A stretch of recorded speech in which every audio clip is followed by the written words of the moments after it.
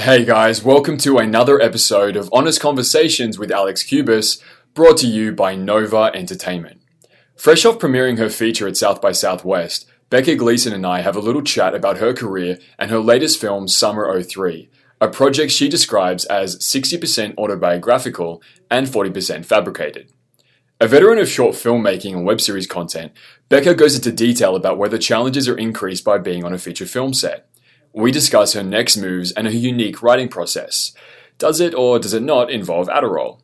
She also gives valuable advice on how filmmakers should communicate with their actors to help them deliver stronger performances. A spiel that segues nicely into how she cast her film, which includes Paul Scheer from FX's The League, Joey King from The Conjuring and Netflix's The Kissing Booth, Aaron Drake from AMC's Dietland, and Andrea Savage from Episodes with Matt LeBlanc. And finally, we get to that plug moment where she tells us about Summer '03's release date. I hope you guys enjoy this honest conversation. I am sitting with Becca Gleason. We just did the audio test before, so that's the second time that we've said that this morning. Becca, I start off all my conversations with the same 4 questions. Mm-hmm. We've already established, walking to our location, that you're a pretty honest person, and I gather that from your work. So I feel free to be as honest as possible in the moment. Right now, what do you think, feel, need, and want? Okay. What do I think? I think that the air conditioning in this room feels really good. Cool. And I guess I feel that too. Yeah. I need a new pair of sunglasses. So right before I got here, I was looking for sunglasses online. Okay. And what do I want? I want a new pair of sunglasses too, I guess. Need and want. I need and want, think of feel. They're both pretty much the same. Okay, all right. Usually there's a distinction, but we'll see and unpack from this conversation whether that... Maybe it'll change at the end. Technically, yeah, we're supposed to change on a moment-to-moment basis. Yeah. So really it's just whether... And my theory is that successful creatives such as yourself express their opinions in an unfiltered manner on a moment-to-moment basis. Mm-hmm. And I gathered to give context, and as you guys have understood from the bio that I said at the beginning of the episode, Becca has had a film recently screened at South by. Do you want to give us the introduction? Yeah. It's called Summer '03, and it's a very, very loosely autobiographical story. I wouldn't say it's probably like 40% true and 60% just fabricated. I noticed that you made those distinctions in a lot of your interviews. Yeah. I just, I want people to know that all of the really fun parts of the movie probably didn't happen to me. But yeah, so it's to sort of summarize without giving too much away, it's, the story of a 16-year-old girl. Played by Joey King, who is just a brilliant, tiny fireball. I love her so much. So she plays Jamie, who just lost her grandma. That's not a spoiler. It happens in like the first 5 minutes of the movie. And but before the grandmother dies on her deathbed, she sort of leaves all of these, like, can I curse on this? Yeah. Really fucked up pieces of information. It's an Australian podcast, so okay, great. cursing away, yeah. Perfect. So, yeah, she leaves all these like really fucked up pieces of information about all of her family members and then dies. So it's sort of about the aftermath of her death and the family, reeling from all of this newfound information about themselves, and they sort of go through this like collective identity crisis, and it takes place between the week between her death and the funeral. So it's fun. It's a fun movie. There's a clear inciting incident and then a clear timeline. That's why when I read about it, that's what I responded to. Mm-hmm. So in going back to my original question, the process of making it and you developing your unfiltered point of view and being honest, you said in an interview, I think it was at South by, that on set you developed an ability or had made some realization about being a boss and not apologizing for your opinion. Was that a light bulb moment? Did that happen on this film, or have you developed that and realized it much earlier in your career? This wasn't the first thing that I directed, but it was definitely the longest. Like, it was the longest shoot. It's your feature debut. It was my feature debut, so there was a lot riding on it, and I think it's more so in this particular instance rather than others where everything I'd made up until then, you know, people didn't have to watch it. Like, Right. you know, I just threw it online, or They if were I short wanted films. to. They were short Yeah. films. There was like a web series that I did, and it was for me. But when you're making a feature and you have, you know, producers and you have financiers, and you want to do well by everyone, not just for yourself. Yeah. And, you know, it's not just you like fucking around with a computer and like a camera and like 2 lights in your apartment anymore. Right, So right. it's just it's a much bigger scale, and that I felt that weight more on the set of Summer than I had previously. Not because like the weight was put upon me. I'm a people pleaser, so I want so badly that for people to like this movie. And in the process of making it, I sort of realized, you know, I have to treat this like I treated the shorts that I did, because those turned out well and they went to festivals. So the process wasn't really any different, and you didn't want to. No, I needed to realize, like, no, I need to treat this feature like I treated my shorts, which, you know, I had so much fun, and, you know, I was the boss, and I wasn't, you know, afraid of myself on those. And I think I was more nervous this time around because it was just There's much more bigger. stakeholders. There was more stakes. Yeah. Like, and then once I realized, like, no, just, you know what you're doing. Like, you've done this before. Relax. You know, that was my sort of realization into being like, okay, like this is a moment where I need to stop caring about what everyone thinks and what I think everyone wants, and just do what I've been doing. Yeah. That has led me to this moment.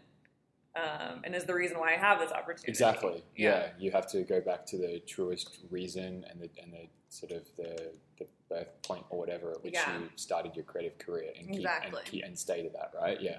I've gathered that as a through line for creatives. It's just like, why are you an actor, or why are you doing whatever? Like, because it's fun. So you go back to that. You know, it's not like some bigger right. thing. I'm here because, and I'm lucky that I managed to be able to make a career out of doing the things that I find so entertaining. And, you know, I don't, and I think when you realize, oh no, like I can support myself, like I am making enough money to like eat and pay my rent doing these things that I love, you hold on to that. And like, yeah, the stakes are higher in that regard too, where you just, your livelihood now depends on it. Yeah, your livelihood depends on it, and you're just having the best fucking time where you're like, I get to go to set every day and make a movie, and, you know, or I get to go and write whatever I want at a coffee shop, and, like, someone out there hopefully will pay me for this. So it's like, you know, once you get to that point, you're just like, you hold on to it for dear life, and that's what I find that I've been doing, and,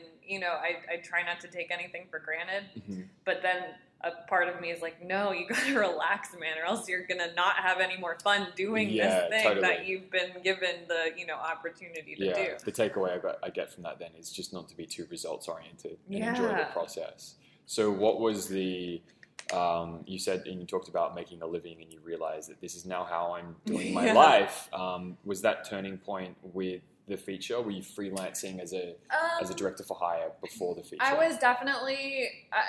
I've been working solely as a director and writer since, I guess, 2015. Okay, yeah, so you were a staff writer for, or you worked for Amy Apollo's. Oh yeah, I worked Girls. for Smart Girls. So I was in development for them. I worked, like, I was on the other side of the table, which was really interesting. So I worked for them for a minute, but I was working for Legendary, the company that owned Smart Girls. I was just an assistant there for a while, which was great. Like, I actually really loved, you know, you don't want to be an assistant, but I had a fortunate opportunity to really like the people that I worked for. And you learn a lot. And you learn a lot, and you meet a fuck ton of people. So, like, I don't believe that everything happens for a reason, but I do feel like that the more opportunities you know, present yourself with, you know,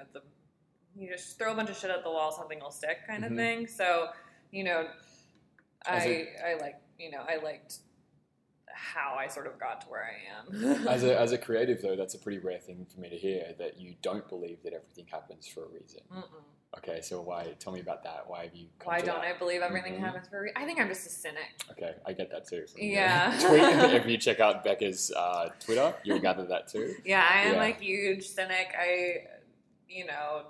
Atheist. Like, I don't know. I think that... And that transfers into your work. Yeah, Even in absolutely. The clip that I've seen of your film, yeah. there's a whole conversation about this is available, so I can talk about it, right? Oh, yeah, no, you can watch it. It's on Deadline or something. Yeah, it's on Deadline, and it's a clip about Joey's character saying that she might want to try going to church, and the mother is like, what, you want to go to church now? Really? I'm guessing something like that came from your personal experience, or the attitudes of that scene. If we want to start talking about religion. Whole other kettle of fish. Yeah, exactly. Let's start talking about how the world works. I think, like, I didn't grow up with really anything, like any sort of religion. My dad was Catholic, my mom's Jewish, so I guess technically I'm Jewish. Okay. I went to a lot of bar and bat mitzvahs. But I wasn't really forced upon anything as a child. And, the older I got and the more cynical I got, I think that my belief that I have no beliefs just sort of amplified as I grew up. And I don't necessarily think it's a bad thing. I just think that, like, it's another, I don't miss that part. Like, I don't feel like I missed out on something. And, I still got to read a bunch of history and I, took a bunch of philosophy classes in college. So, like, I feel like I was at least exposed to, enough that you have a worldview. Yes, I have a worldview. Yeah. Yes, I have. And so that scene that you were talking about with Andrea Savage, who plays the mother, she plays Shira. She, she's Jewish in the movie. She's there's a whole storyline about her, Judaism. But I think she's so great, Andrea, and she just killed this role. But I can see how, like, offended it didn't necessarily happen to me, but Andrea portrayed, I guess, a version of my mother who, if I were to ask my mom, like, I want to start going to church, a part of her would probably be a little offended. Yeah. Just because, like, well, one, she was raised Jewish, so why didn't I choose, that religion? And then two, none of it matters, in our family. It was just, it was a thing that they dreaded as children, my mom and my dad. So they felt that they were doing me a favor. So I think I translated that into the movie where, them doing me a favor by not dragging me to church every Sunday morning or temple, that, it would be that my, my taking of that was Joey's character in the film, when she decides she wants to do that, it would offend the parents. And I guess that if that were to happen to me as a kid, like, I feel like a version of that probably would have occurred.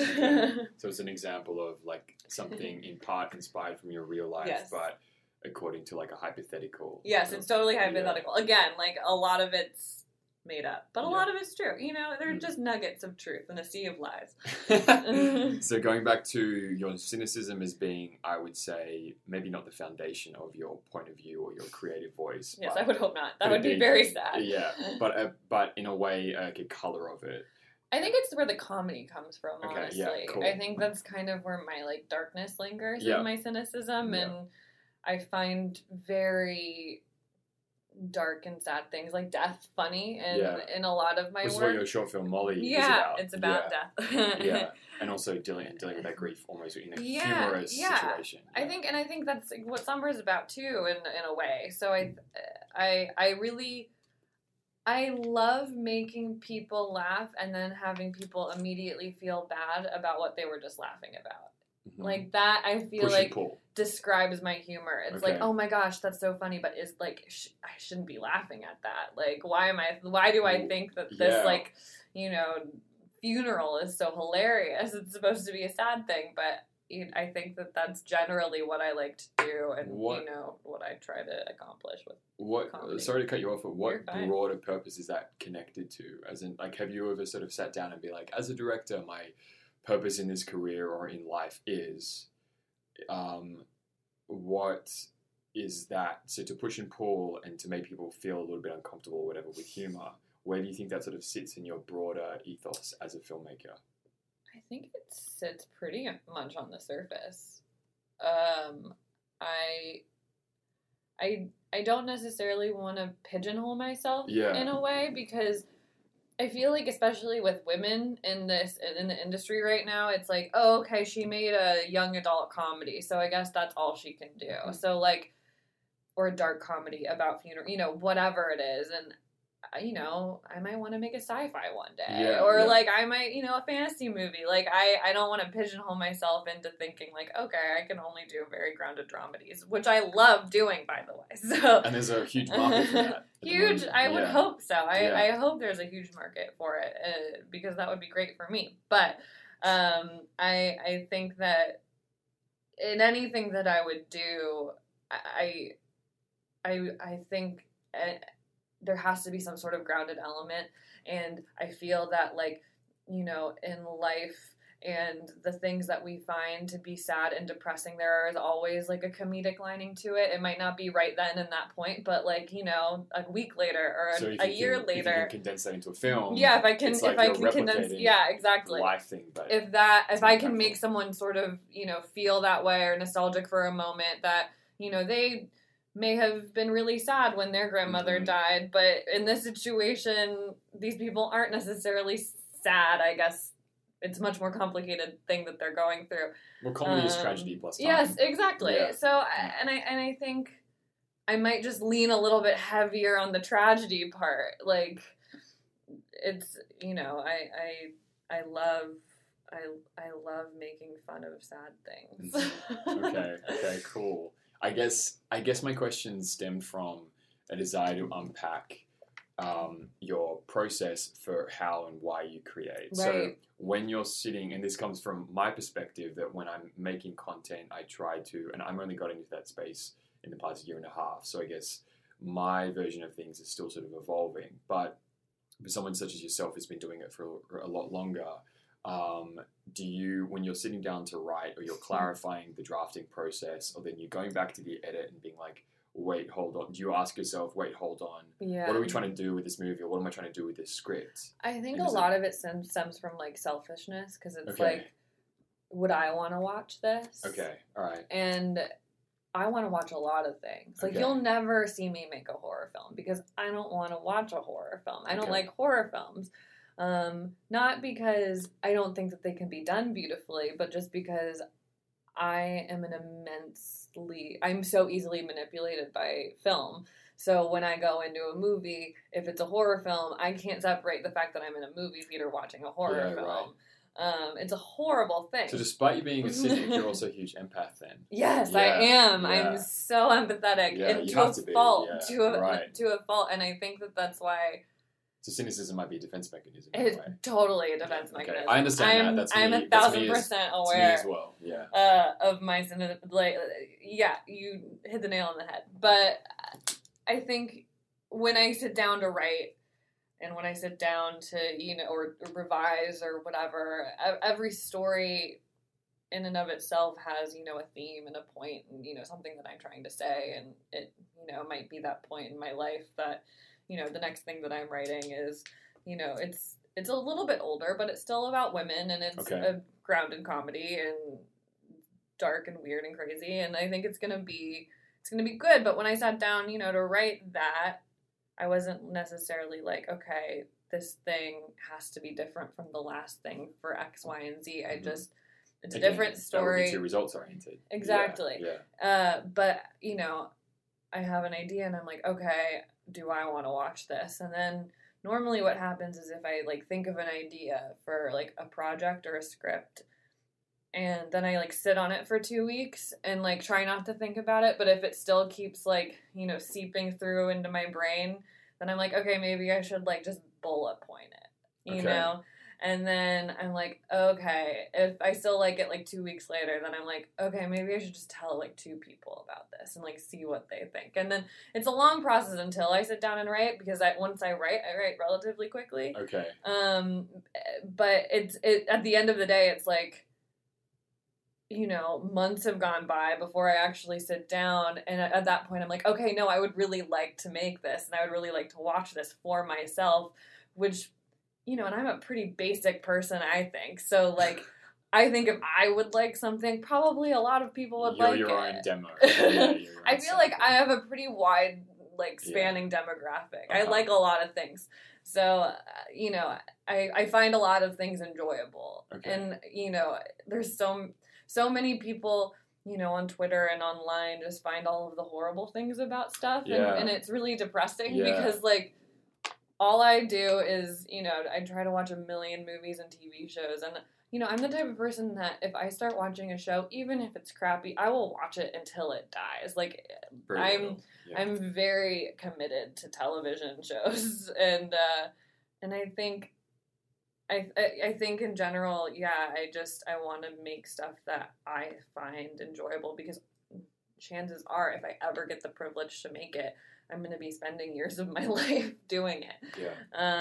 It's a relationship. Yeah, it is. It's totally a relationship. So, like, yeah, that's the narcissistic, selfish version of answer of the I wouldn't go so far. I think that that's just like a good litmus test, because you're actually being like, well, if I was an audience member, would I enjoy this? Cool. So therefore, I should sort of make it's a good litmus test for whether something is going to serve an audience and entertain them. So going to your writing process, you mentioned how you let ideas percolate for a couple of months. Yeah. You maybe think about them, or you test them out in conversation with people. Yeah, I do all of that stuff, and it's like, you know, I'll get an idea and it might just be from simple interest, being like, oh, I'd like to explore that in a film. Yeah. Okay. No, totally. Like, they come from wherever. You know, I would love... Just when you're on the treadmill or you're walking around? If there was, like, you know... Gosh, it's, like, that question's so hard, because it's, like, where do you get your ideas? And, like, I'm not... You know, I haven't made, like, 10 movies that people have loved yet. Like, I have... You know, I haven't... Like, my career, I hope, is just starting and not ending. It's just starting. I hope to God it's just starting. But I think that... Like, in the long run, I just want to, you know, whenever I get an idea, I, like, try to keep it to myself for a while, and then I think about it, and then maybe I'll tell some people, and, you know, it's just, if that idea can sustain in my brain, which is, like, always all over the place, and it's really hard for me to focus, like, I have horrible ADD, so if I totally lose my train of thought, that is probably why. Oh, okay, no way. Wow, oh, yeah, okay. I have, you know, love behavioral medication. Okay. Like, I'm a big proponent of Adderall. It is the reason I write scripts. Oh, okay. All right, there's your secret, guys. There is a secret. Yeah. Like, I am prescribed medicine.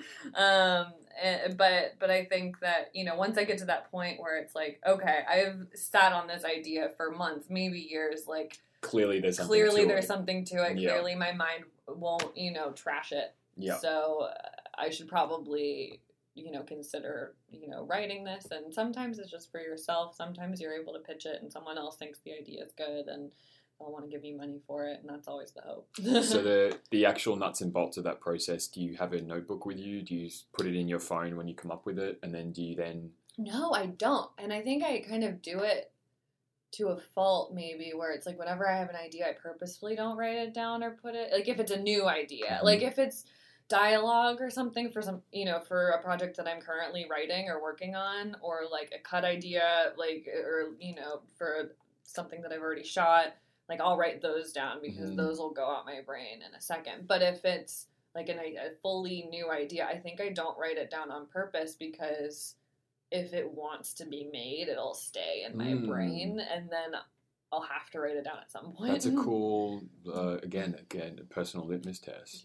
Yeah. Oh, okay. Yeah, I'm interesting. Just constantly testing myself. Okay. So besides Adderall, yes, okay. The process of you sitting down to write, are there any like morning habits or any rituals that you do that you found to be really helpful? I'm a very ritualistic person, and I think it comes from superstition. Okay. There's a belief. Yeah, I have a belief, I guess. I feel like, you know, there's something weird about it. I don't Mhm. know. But, and I think it stems from, like, once I started, you know, making money, honestly, I was like, oh, I'm doing something right this second. So I do Gotta that. capture it. So I Yeah. captured that, and now Mhm. I just do that. And Okay. it's been okay for me. So I wake up really early and I roll out of bed. Sometimes I don't even change out of my pajamas. Like, sometimes I just, like, grab my bag, get into my car. I drive, like, a mile down the road to a coffee shop, and, like, starting at around 7:30, I'll start writing. Mm. I'll take an Adderall, and then I'll write pretty much from, like, 7:30 a.m. until 1, Wow. and then I'll eat lunch. Non-stop. Are you Non-stop. writing, so if you're, say, do you go from treatment to outline to then script, or do you, like, go between the three, or whatever? Are you writing down random monologues? Or? I don't. Sometimes I'll do, like, specific dialogue in, like, a separate sheet, but for the most part, I'll, like, beat sheet it out, and I'll write down, like, scenes and what scene would lead into the next. Yeah.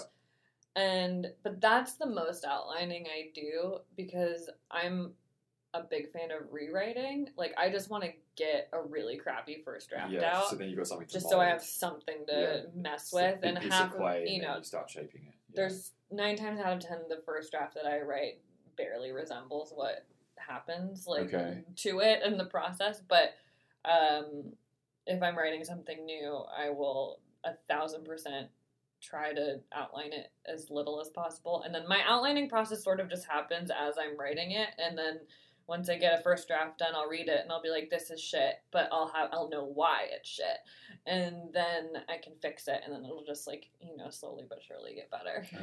Okay. So do you, after you've, say, finished that first draft that you think is shit, do you, like, print it out and make notes, or you just go, right, I'm just going to focus on this scene, and then... I'll print it out and I'll read it, and then sometimes I'll write notes down. Sometimes I'll print it out, and then I'll be like, why did I just waste all this paper? Like, I'm just going to look online, you know, and, you know, just, like, fuck with it on my computer for another week.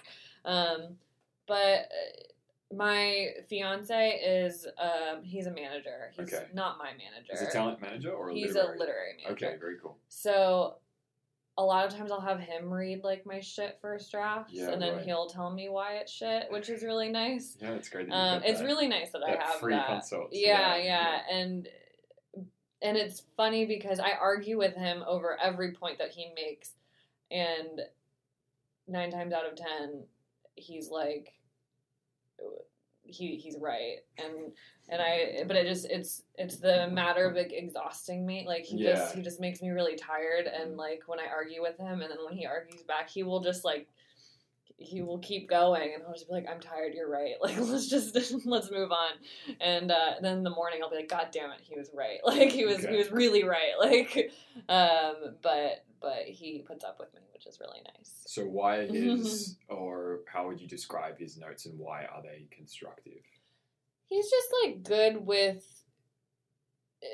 structure and like, voice. He can just, you know, a lot of times he'll be like, this person is, like, a boring person. Like, they're very vanilla. They don't sound like a human. Right. And, like, that's the they're number just, like, one a plot thing. Device or yeah. whatever. It's like, I see what purpose that they are in the project, but you need to, like, give them something to do other than be this random plot device. And and I think that's, like, the number one thing that I always, like, you know, beat into my head is, like, voice. Like, everyone needs to sound like their own individual person. So that's the number one thing that I usually don't do as well in the first draft. Is just because I'm just writing, like, random dialogue, and then, you know, you fine tune the characters as you go. And then he also, you know, he'll tell me, like, what to cut, like, what, you know, and then this scene doesn't need to be here. This, like, I don't understand what the purpose of this was, or, like, why don't you, you know, have this circle back with this? You know, it's all just a matter of, he's very good with structure, so he'll tell me, you know, cut half of this, and then I will, and then I'll, you know, start from scratch and write it over. But I think, you know, if I cut something and then I miss it, I'll put it back. Okay. It's Yeah, not totally dead. Yeah, right. Okay, cool. Well, it's good to know that the drafting process for you, there's not like there's not some like super secret exclusive thing. It's an organic. Yeah, and then you evolving, send it to producers, and matter they're of like, discipline, change too. all of this, Right. and you're like, Yeah. okay, and then you Yeah. do it again. So I know that you've probably rehashed this story quite a few times, but for the budding filmmaker out there listening, how would you describe the process of you having finished this great draft of Summer of '03 and then the process of it getting like money attached to making it into a film? Yeah, so that if you can give us a short version. The short version is Alexandre Dumont, who's our producer. He has this company called Big Cat. He's amazing. He used to work at Imagine, and I met him on a general meeting at Imagine when he used to be there, and the general meeting came from you having literary rep? ICM. Okay. And so they set me up on this general meeting. Alexandre and I hit it off. A couple weeks later, we got a drink, not in office situations, and we were like, oh no, like, we're going to be friends. Mm-hmm. And so I sent him the script a couple weeks after that, and he was like, I love this project, and I'm about to leave and start my own company. And I was like, great. So that happened, and he was like, I want this to be the first thing that we produce. And so I was like, okay, great. It's an indie. I was like, we'll send this around for a year. Finally, someone will get attached. I was expecting it to be a much longer process than it was because I'm used to it. I've written a bunch of indies that have not been made. Right. And then like we started sending it around to financiers, and Tadmore, who's a production company and a financier who did like Swiss Army Man, they're amazing. I love them so much. They hopped on board within like a couple of days. We flew to New York, and they were like, we want to do this. And then we started casting like a week later. Wow. I did like a couple revisions for them. It was so, and then we were shooting, I think that meeting with them was April of last year. Mm-hmm. And then we started shooting in September. Wow.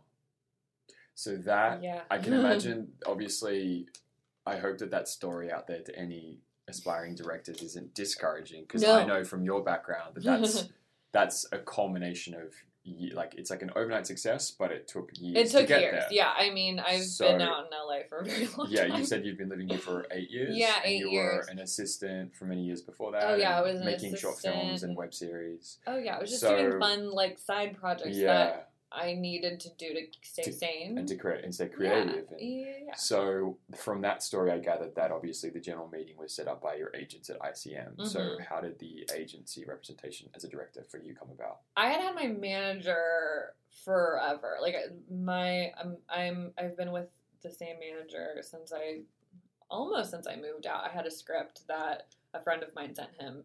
And is that from college or no, just a friend of mine out in LA, and he, was working with this manager who was they were then at they've since moved companies, but I'm at Echo Lake now, and and so he read it and really liked it, and it was like that was like a spec script. Yeah, it was just it was like a little rom-com that I wrote that I still want to make desperately. Okay, that's awesome though that you've got this script that you've been working on for 8 years, and that's something that you still want to work on. I mean, like, it's bad. Like, I will rewrite it, but it's still like there's a special place in my heart. Okay. So I wrote this script, on the side. My friend sent it to a manager. I didn't expect anything to happen, but he really liked it and signed me based on that script. And then I was just with management for a really long time, but it wasn't until I started directing, because I didn't think I wanted to direct, like, for the longest amount of time. And then I wrote Molly, the short that it's about 3 girls that do Molly at a funeral. And that short then went to a bunch of film festivals and played at the LACMA, the museum, the LA County Museum. So it played there, and a bunch of people went, and my now agent ICM was at that screening, and she started like hounding my manager to like Wow. get me. And I was so convinced I didn't want an agent for the longest time because I was like, "There's no point. I've just made one short film." But I ended up signing with ICM, and they've been great. And it's Off like the back of that short film. Yeah, off That's of that so cool. short. Yeah, and so As like a writer director, you signed with them, or yes. Okay. So yeah, just like make short films. This Yeah. is my advice to anyone. Okay, yeah, and make it good and make it something that's an Make short expression of films. you. Yeah, exactly. Make it truthful and good and something that you want to watch, because that's what Molly was to me. And I did that. It went to festivals. Like I spent all of my money on festival submissions, and it got into a bunch of really great ones, and it got into that LACMA thing, and which it won, which was really cool. Oh, right. Was that a festival on its own? Or yeah, they do this like young directors night every year at Okay. LACMA, it's lovely. Like Film Independent puts it on. And it was one of the best experiences ever, because it was just all of these, LA-based, like, sort of young, up-and-coming directors who had made all these, like, really great shorts. And I didn't really know anything about it, and on a whim, I just submitted, and, it was really great, because they played it at the LACMA screen. Yeah. And it was a packed house, and it was really fun. So Okay. It was terrifying, too, because, like, I had to get up and say stuff in front of people. Wait, so when was that? That was 4 or 5 years ago? This was like 2014. Okay. I think. Yeah. Something like that. Mm-hmm. Yeah. Okay, cool. What are you able to tell us about your upcoming projects? Okay. I'm pitching a show around town in the next couple of weeks with my very good friend Anna Camp. Just driving around. Very cool. Yeah, How do you know Anna? I've known Anna for years. She friends of friends, and also like she was attached to a script that never got made early on in my career, which is, is fine. But we became very close based on the fact that she liked my writing, and then we just became friends. And so we've pitched some stuff before that never, went anywhere, but we're going around again in hopes that this time someone will. And you're writing it together? Buy it. I'm writing it, but she's like heavily developing it with me. Is she involved as an actor? Yeah, like, she's lead attached actor? as the lead. So hopefully someone will buy it. Yeah. If not, life goes on. It's just a part of the process. Yeah, I'm used to rejections. And creative is. Yeah, totally. And then I'm working with Tad Moore and Big Cat, the same companies that did Summer. I'm working with them again to do another feature, hopefully in like the fall, winter of this year. Great. And I can't say too much about it yet, but it's about groupies. Okay. That's all I can say. Okay. All right. Cool. Even from of what it's about, though, I gather that it's a continuity of you as an artist, which is really cool. Yeah. Okay. It's fun. All right. It's a fun one. The pitching process, I'm guessing that comes about, and those opportunities come from your representation. Are there any experiences that you want to share that have been good learning lessons for you for the pitching process and how you can improve on it, or just like do it a lot? That's sort of my thing, where I am horrible at pitching. I think it's really nice having an actor there with you, because they can save you, like, and they're so used to performing all the time. Like with Anna, like I've gone out with her, and she's so warm and lovely that I'm just like, take it away, man. Right. Take it away. Yeah. How long do they usually go for? Like half an hour? Or... Yeah. You normally you do a little pitch, and that's like 10 to 15 minutes, and then they ask questions. Okay. And there's small talk in the beginning, which is always really awkward.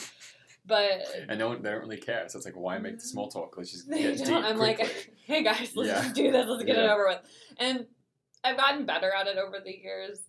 I get stage fright. I don't like performing, and I think pitching is a very performative thing. Like when I decided, like, I want to be a writer, no one tells you that 90% of the job is you have to talk to people. You have to be an actor inherently. Yes, you do. And I'm so not an actor. Right. And directing has helped too, because like you learn sort of how to command a room in a way, even if you're just be the talking boss. to groups of people, but like you just yeah. have to be able to clearly and concisely state what you want. But as far as pitching goes, you're telling a story, and I tell myself that. I'm just like, you're just telling a story. It's like you're in a group of people and you're just telling a story of this thing that happened to you. But it's much more detailed and you have to have all of the answers.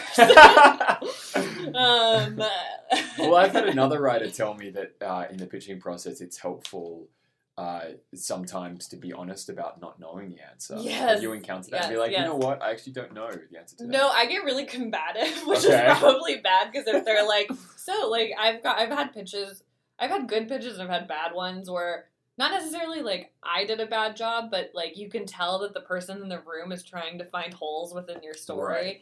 So like they'll be like, oh, does the character ever get pregnant? And I'm like, yes, in season 4. Like, you know what I mean? Like, I don't know, but like I'm just pissed that they're asking me this question. So I get really like ornery sometimes, like depending on the mood of the room. Yeah. Like, and I kind of like that. I want to watch this show. I want to watch a show about the pitching process. Yeah, where you know it's just like me pitching by Becca. Executives who are asking me too many questions. No, I kind of like it because when they're asking a lot of questions, that means like even if they don't buy it, they're interested enough to come up with these questions. Yeah. So sometimes it's fun to like have that, like, you know, and it's kind of fun if they argue with you about something because then you could be like, no, we've thought about this for a very long time. This is why it should be this way. Or, oh no, like that's a really great idea. Like sometimes they improve upon your project, which is nice. But sometimes they don't. So yeah, I've also heard the notes that there's a note that can either make something worse, something better, or something different. And the note about it making it different is that it's just different, so it's not yours, and therefore it's not really a helpful note. Yeah, exactly. And it's like, you know, well, what if, you know, she's not a murderer? It's like, and you're like, but that's the plot. Yeah. You know, and you're just like, or what if, you know, she's like a single mom? Like, I get that a lot. And it's just like, no. Oh, okay. You know what I mean? It's like, and a lot of it is, you're spending, when you're coming up with your pitch, 90% of it is coming up with characters and who they are inherently and what they want out of life. And how audiences are going to relate to that. And, you know, when you spend a lot of time and then fall in love with the people that you like weirdly creative and you have this weird God complex when someone's like, no, they should be like this. And you're like, fuck you. No, they shouldn't. Yeah. Like, it's totally an ego thing. It's totally an ego thing. And, you know, of course, you just gotta like sit there and smile. Right. Okay. So sit there and smile. One takeaway from the pitching process. Sit there and smile. So you said that you're very much not an actor, and you've learned that from the pitching process. How has the experience then been communicating with actors as a director? Have you ever taken acting classes to learn how to be an actor and therefore transfer that over? I've never taken an acting class. I've audited a couple. I've taken, in college, I took a directing for actors class, which was really interesting because 90% of it was just the professor who's like an actor telling fun stories from like set of all the cool directors he's worked with. Right. And I'm like, oh, I'm going to steal that shit. Yeah. But I think I'm good with actors. Like I've been told that I am from actors, so I you know, Joey is lovely, and whenever we do interviews together, she talks about the fact that I'm good with actors. So I'm like, thank you, Joey. I hope you're not just saying what has she said specifically? Like, why do you think? I think with her specifically because we, you know, she was playing like a weird version of me, and we got very close on set, and I'm still, you know, I think I'm seeing her later today, so it's cool. like I love her. But she said, and Joey, if you're listening, correct me if I'm wrong, she said that I was empathetic towards them, and I knew, you know, there's a lot of like sex in the movie, and at least for those scenes, I tried to be very like, I wanted to make her as comfortable as possible. You're always told as a director to not let your actor see the monitor, but in those situations, I wanted them to see it so they would know, like, this is what this looks like. Don't worry, it doesn't look weird. Like, you're not going to see X, Y, and Z on screen. So, like, that gave her, like... You're showing her a lot of respect. Yeah, and I trust, think that, like, it's just, you know, you don't... I'm not a believer that you should treat your actors like they are your puppets. Like, that's a good note. Okay. Like, and I know there are directors out there that do that. Yeah. And you know that you've heard horror stories about certain people, but they are human beings, and 9 times out of 10, they're much more neurotic than you are. So, like, I want them to, I feel like, especially when you're making comedies, like, if your actors are happy, and even if it's a sad scene, like, I think that if they feel comfortable around you and around set, they will then, like, give you more, rather than, like, oh no, I'm going to make you feel like shit, so you'll feel like shit on screen. It's like, then they're just going to hate you afterwards, and when you have a fun scene to do tomorrow, like, it's not going to be conducive to good vibes. Yeah. And maybe I'm wrong, but I'm so privileged that I get to go to work on a set and make movies, and I want, like, for most of the actors that I've worked with, I've been very fortunate to work with some really wonderful people, and I want to work with them again. So I want them to have an enjoyable experience, and I want us all to have a good time, and I don't want anyone to feel, like, bad about anything, because at the end of the day, we're all gonna have to do press together. Yeah, you know what I mean? Yeah. And yeah, of course things get heated and depressing and dark and scary at times on set, but, like, if they know deep down that, like, you care about them, I think that that's the best relationship a director can have with an actor, because, like, it was so fun on set. We were all in Atlanta. No one knew anyone, but we would, like, close down restaurants after, wrap, because we would just, like, want to keep hanging out with each other. That's like, awesome. Me and, like, the actors and some of the crew and, like, our DP, like, we would all, like, go out and spend time together. And that's what happens on sets, like, we too, did right? escape rooms and stuff. Oh, like, okay. it was a really, like, the full corporate, like, it's called Summer of bonding 3. experience. We played it like a summer camp. That's it was very like cool. it That's was what like camp. Sets are like, really, aren't they? Especially when you're on It location. is. They are like that. Yeah. And then there's always, like, set romances, which is fun, and, like, we all get to talk about those, and, like, it's great. So with the casting process and finding your actors that you did work with, why did you go the way that you went with your casting? Like, when you were, I guess, basically when you were watching your auditions, the actors that you ended up choosing, why did they stand out to you, and why did you choose them? So with the main actors, so with Joey, I met with her. I didn't audition her. I just met with her, and I'd seen her in Fargo and a million things, and I just got, like, such a wonderful vibe from her. I was like, you are her. It's fine. Like, done. You like, was, here is your role. Okay. And I did the same thing with Jack. And Joey was actually there. We all, like, had lunch together. Okay. We were just like, you're a chill guy. Like, this will be good.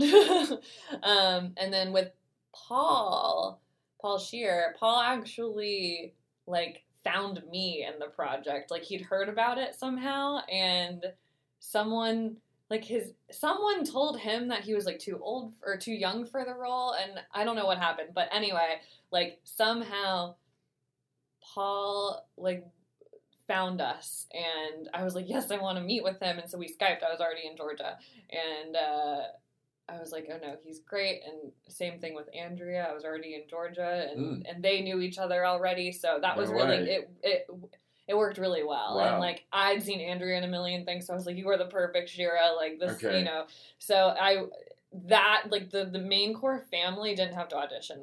They were straight offers, and it was just me, like, getting a vibe. And that's also how it works with independent filmmaking. Yeah, too. yeah. But with, like, the supporting roles, and then my friend Erin Dark, who plays Hope, she's just a good friend of mine, and I was like, the part is yours if you want to come to Atlanta. Okay.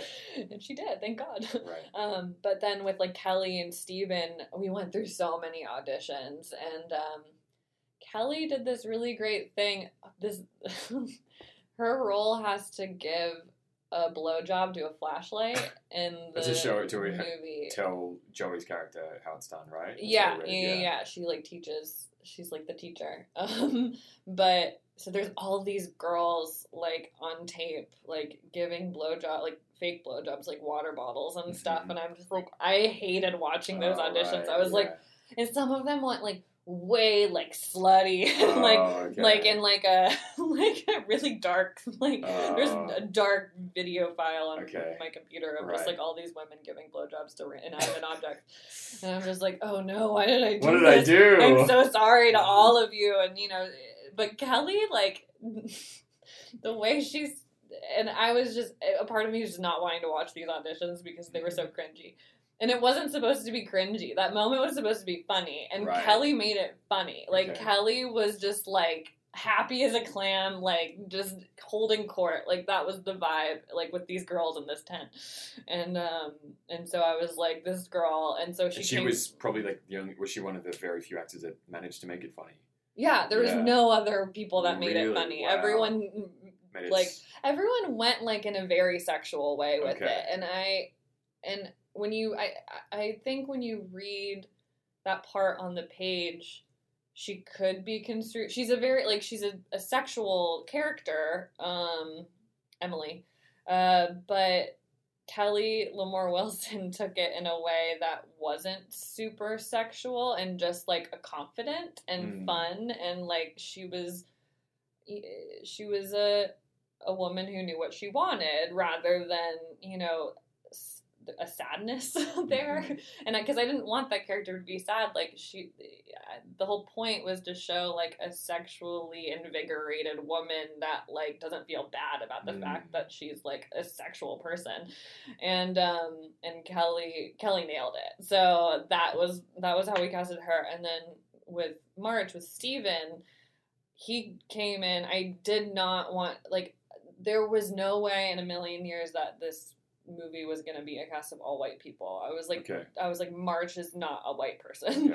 And so I was like, I need to see every like diverse guy in this age range in Atlanta. And so we like got a bunch of auditions, but Steven had a Shakespearean background, weirdly. Right. So like he was in this Shakespeare play while we were shooting, and I was like, let's see and he's also 25. He looks like he's 10 years old, and he's married. And I was just like, who is this guy? So he auditioned, and then you randomly went to go see the play that he was in? No, I saw the play he was in while we were shooting. I was like, he was doing this Shakespeare play. I was like, okay, that's interesting. He's like a theater guy. He hadn't been like on set very much. Okay. But he came in and like was just this like awkward little like muffin. Like, I just loved him, and you just like, I immediately was just like, oh my god, like this kid, I just want to hug him. And that was like the vibe of March. He was just this lovable. How old's the character?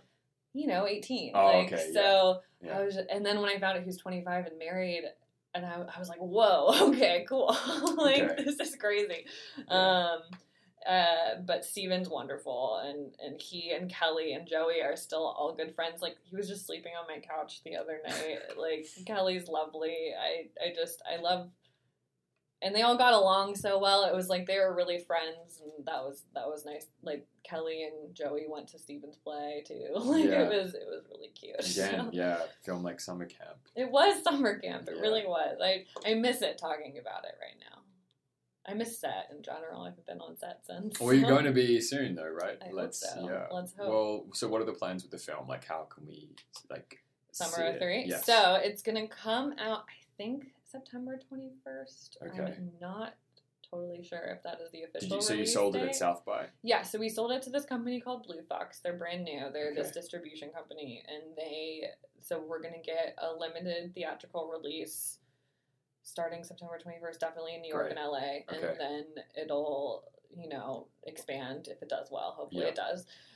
If not, whatever. Life goes on. It's fine. But watch the movie. Everyone who's listening to this, you're probably in Australia, but but then it'll go on VOD after its theatrical run and Netflix or something maybe. But if you know, I will be tweeting and Joey will be tweeting and like I'll be tweeting. Everyone so will be tweeting to go see all the the movie. people, all the tweets, all the tweets. Yeah. And those will be like the very few like uncynical tweets. I'll be like, please Yeah, get back, right. go see this film. Like, Okay, cool. Well, I'm looking forward to seeing it. Summer 3 out tentatively September 20th. I think it's going to be in September. Yeah. I'm pretty sure it's the 21st. Okay. That was discussed. Just follow us on Twitter and you'll find out the updates. Yes. Thank you so much, Becca. Thank you. Just to cap off our conversation, right now, I think I feel I need, I want. Ooh, okay. I think that this went well. Great.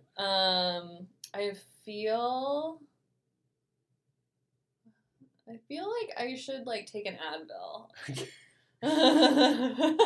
Opposite of the Adderall, yeah. Yeah, Yeah. no. You just have like a tiny headache that like I'm gonna preemptively get rid of.